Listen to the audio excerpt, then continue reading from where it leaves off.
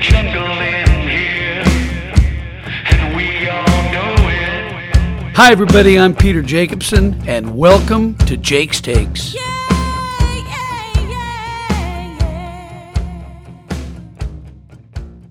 Here we are at the end of September, and kind of a good news, bad news deal. The good news is 2020 is almost over.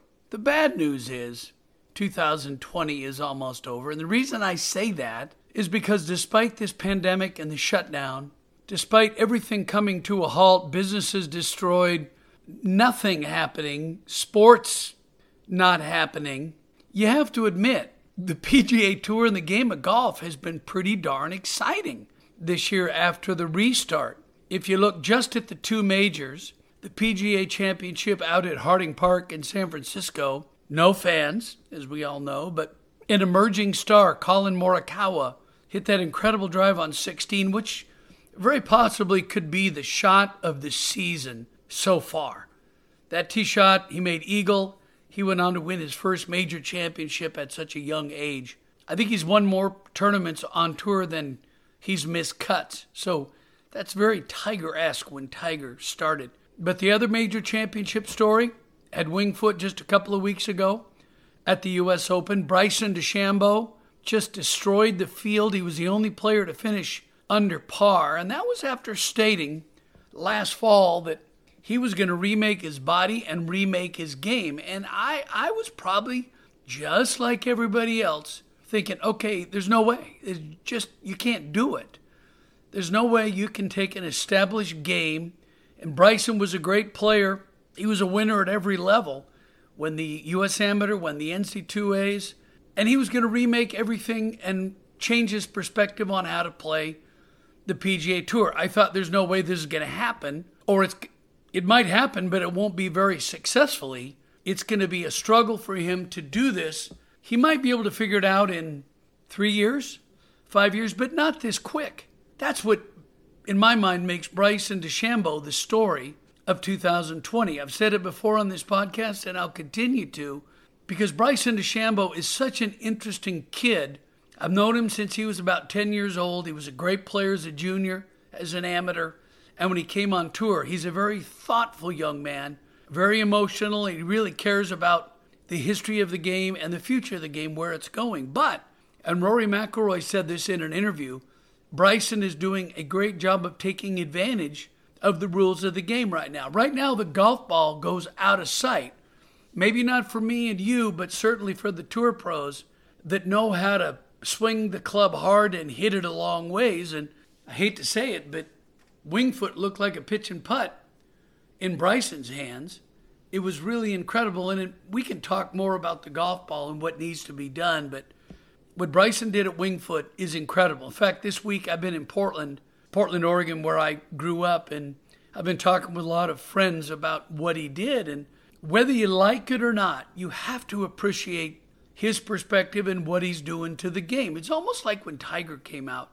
Nobody really could appreciate how far Tiger hit it and how strong he was and how tough he was under pressure. It was very reminiscent of Ben Hogan. Whenever Tiger got into contention, he won. He dominated the other players, not only physically, but emotionally. The one thing that I've experienced in my career is that great players always create their own atmosphere when they play. And that's why when you get paired with a great player and you're in contention to win any tournament, it's really hard. You almost have to ignore them. I find myself, when I first played with Jack or Arnold or Trevino or Gary, I find myself rotating between being a fan and being a tour player. I wanted to watch them because I watched them my whole life. I wanted to watch and learn, watch how they approached each tee shot, if they hit it in the rough, what they do, what kind of a thought process they had, and then around the greens. That's where tournaments are won and lost with the short game.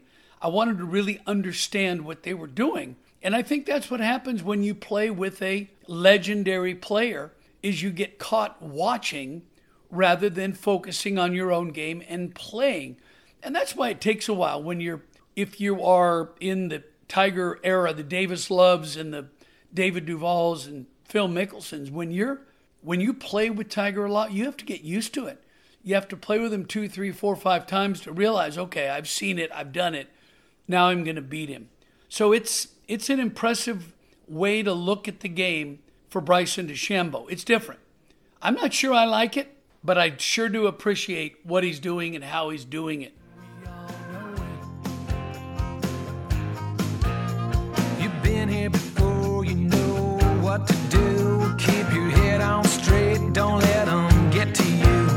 Put a smile on your face, get rid of that frown. Gotta suck it up, it's no time to melt down. It's a jungle in here, and we all know it. The fans are fired up, making sure they show it. They're rowdy and loud, not your usual crowd. It's a jungle in here, and we all know it. I'm a sports nut, and if you're anything like me, the first thing you do every morning is grab your phone and check to see what may have happened overnight in the world of sports. But Mondays are for golf. Once the weekend is over and the golf tournaments around the world are complete, whether they're on the professional tours or in the amateur world, I know I'll find what I need on Global Golf Post. It comes to my email every Monday morning, delivering everything I need to know as I dissect what happened over that weekend. It also offers insight and analysis from experienced writers and contributors who are as committed to the game as I am. And it's pretty easy to sign up. Just log on to globalgolfpost.com and you're done. And for even more great content, you can subscribe to Global Golf Post Plus, which takes a deeper dive into the world of golf, exploring the people, places, and things that makes this game we love so intoxicating. And with Global Golf Post Plus, there's no advertising. Use the promo code JAKESTAKES when you sign up to receive 30% off your monthly subscription to Global Golf Post Plus. So remember, globalgolfpost.com. It's everything you're going to need to know about this game of golf. It's a jungle in here, and we all know it. The fans are fired up, making sure they show it. They're rowdy and loud, not your usual crowd. It's a jungle in here, and we all know it. It was really great to see Phil Mickelson play on the Champions Tour back up at the Ozarks National. I think it was a Charles Schwab Cup Series. And he blew the field away, shot 61 the first round, and just dominated. He dominated with his length and with his short game. So I don't know what Phil's future is on the Champions Tour. I can speak from experience. When I won in Hartford at the age of 49, I thought I was invincible. And that's the dangerous thing about winning on tour late in your 40s is you think, I'm still a kid, I still got it. But I hate to tell you, you don't. Phil dominated that tournament, shot 61 in the first round, dominated with his length in the short game, and Phil may be able to compete on the PGA Tour. In fact, I think he still can, but I don't think he can do it week in and week out like at Rory or a DeChambeau or these young kids like Colin Morikawa. I really think that when you reach the age of 50, your skills diminish. Your flexibility goes down. Your strength goes down. And I know Phil wouldn't agree. If he were standing here right now, he'd probably punch me. But it's a fact. Father Time is undefeated. But I've been so impressed with what Phil has done to maintain his flexibility and to increase his length and his strength off the tee that I do hope that he plays on the PGA Tour because he's a fan favorite. But I hope he also comes out onto the Champions Tour and plays out with the old boys, so to speak, as a rookie at 50 years old, because he can dominate out there on the Champions Tour, much like Jim Furyk has, who has played twice and now has won twice. I really wasn't paying much attention to what happened at the Pure Insurance Championship at Pebble Beach because it was the same week as the U.S. Open, and I was involved in the NBC broadcast. So, as you can imagine, when the tournament starts on Thursday in a major championship, if you're on the broadcast team, you're watching every minute of the telecast that you're not on. So I really didn't pay much attention to what was going on at Pebble. Had I paid attention, I would have seen that Furyk led almost, I think, from the start all the way to the end. And again, he jokingly said to me afterwards, and he said it to Fluff, hey, I just need to play where Peter Jacobsen won with you, Fluff. because if you remember, he won the Ally Challenge at Warwick Hills, which was my first win with Fluff at the Buick Open. And then here again at Pebble Beach, I won with Fluff in the AT&T. So Furyk jokingly said to me, I just need to play where you played and where you won with Fluff. As I said to Jim, I didn't win that much, so you got slim pickings from here on in. But again, Jim Furyk, it's tough when you reach 50. You still have the game to play out there, but you don't have the length. You may have the smarts. You do have the experience, and you've got the short game to compete. But I think there are a few of the tangibles that are hard to deal with. So Furyk's 2 for 2, and I do know in talking to Fluff that they're going to play the next 4 Champions events in a row. And I've got to think that Furyk's 2 for 2, at the end of this 4-week run, he might be 6 for 6. Wouldn't that be something to see somebody start 6 for 6 in their Champions Tour career? You've been here before, you know what to do. Keep your head on straight, don't let them get to you. Put a smile on your face, get rid of that frown. Gotta suck it up, it's no time to melt down. It's a jungle in here, and we all know it. The fans are fired up, making sure they show it. They're rowdy and loud, not your usual crowd. It's a jungle in here, and we all know it. People ask me all the time now, when I play in an outing or a tournament or just with friends, why do I play a yellow ball? Well, it's pretty simple, really, because I can see it. I can see the ball in flight all the way from the tee down to the landing spot, whether that's the fairway or, a fairway bunker. At my age now, I lose the white ball in flight.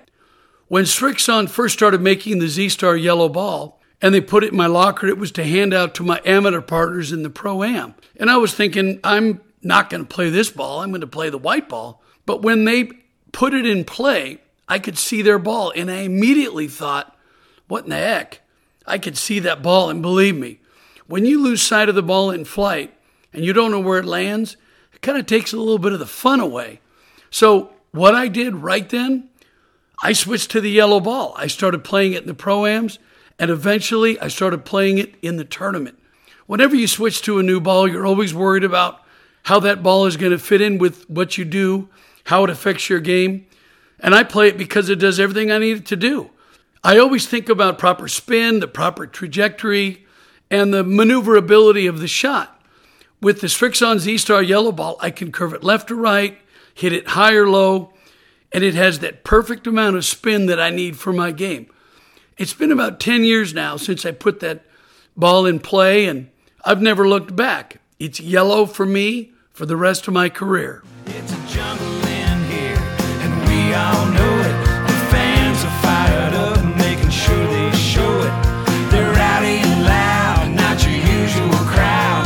It's a jungle in here, and we all know it. I was asked a question this week when I was in Portland visiting family and friends. Somebody asked me about what it takes to win major championships. We were talking about DeChambeau and Colin Morikawa and Tiger and Rory and Jordan Spieth. What does it take? Does it take talent or does it take confidence? And that's a really tough question to answer. I think it's probably a combination of both. I think to get on tour and to be in that situation, you have to have talent. You don't just show up out there, tee it up, and be in the final group at Augusta National, in the Masters, or in the PGA Championship. So, yes, talent is a given. That goes without talking about it. But there are a lot of players that have that talent that when they get into that situation, do they have that mental toughness, that confidence, that deep down inside belief that they are there to win? They are there to win a major championship. I don't have to tell you about all the players that have gotten there close and didn't win. I had my chances to win, but I never did. Fortunately, I did win a couple of Champions Tour majors. It isn't considered to be a big major on the PGA Tour, but at least I got right there to the gate and I didn't buck. I answered the bell, but unfortunately when you play the tour and the Champions Tour, you probably have a lot more misses than makes in terms of winning tournaments coming down the stretch. So I think that it's an interesting thing for me to watch, whether I'm playing in the event, whether I'm just watching at home or I'm doing the broadcast. It's interesting to see in different players' eyes when the cameras get up close, do they look like they belong there? Do they look like they think they belong there? Or do they look like they're a fish out of water? I've seen both looks. And when you look at Nicklaus, you look at Trevino, you look at Palmer, you look at Woods, you look at Furyk, you look at Mickelson, you know that they think they are the cream of the crop, they belong there, and they are going to win. Now, you don't win all the time, but when you look at the major champions and the list of their victories, you pretty much agree that those guys that have won multiple majors, they've got not only the talent, not only the confidence, but the belief that they are better than everybody in the field. So what I would tell a young player coming up, whether you're playing professional golf or playing at an amateur level, it's more about confidence and believing in yourself. Go sit in your bathroom and go stare in the mirror and look deep into your eyes and ask yourself, do I have it? Can I hang with the best? Can I be the best? That was one thing that I did early on in my career, thanks to my good friend, sports psychologist Chuck Hogan. He asked me that question, and it took me a while to really come to the answer. And that's when I started winning on the PGA Tour. Again, I didn't win that much, but I did win 7 times out there. And I had to ask that question of myself, and I had to answer it. So again, no matter where you're playing, at what level, whatever handicap, do you believe that you belong, and do you believe that you can win? Well, that's all the time we have for this week's Jake's Takes podcast. Thanks for joining us. I'm your host, Peter Jacobson. These have been my takes. What are yours?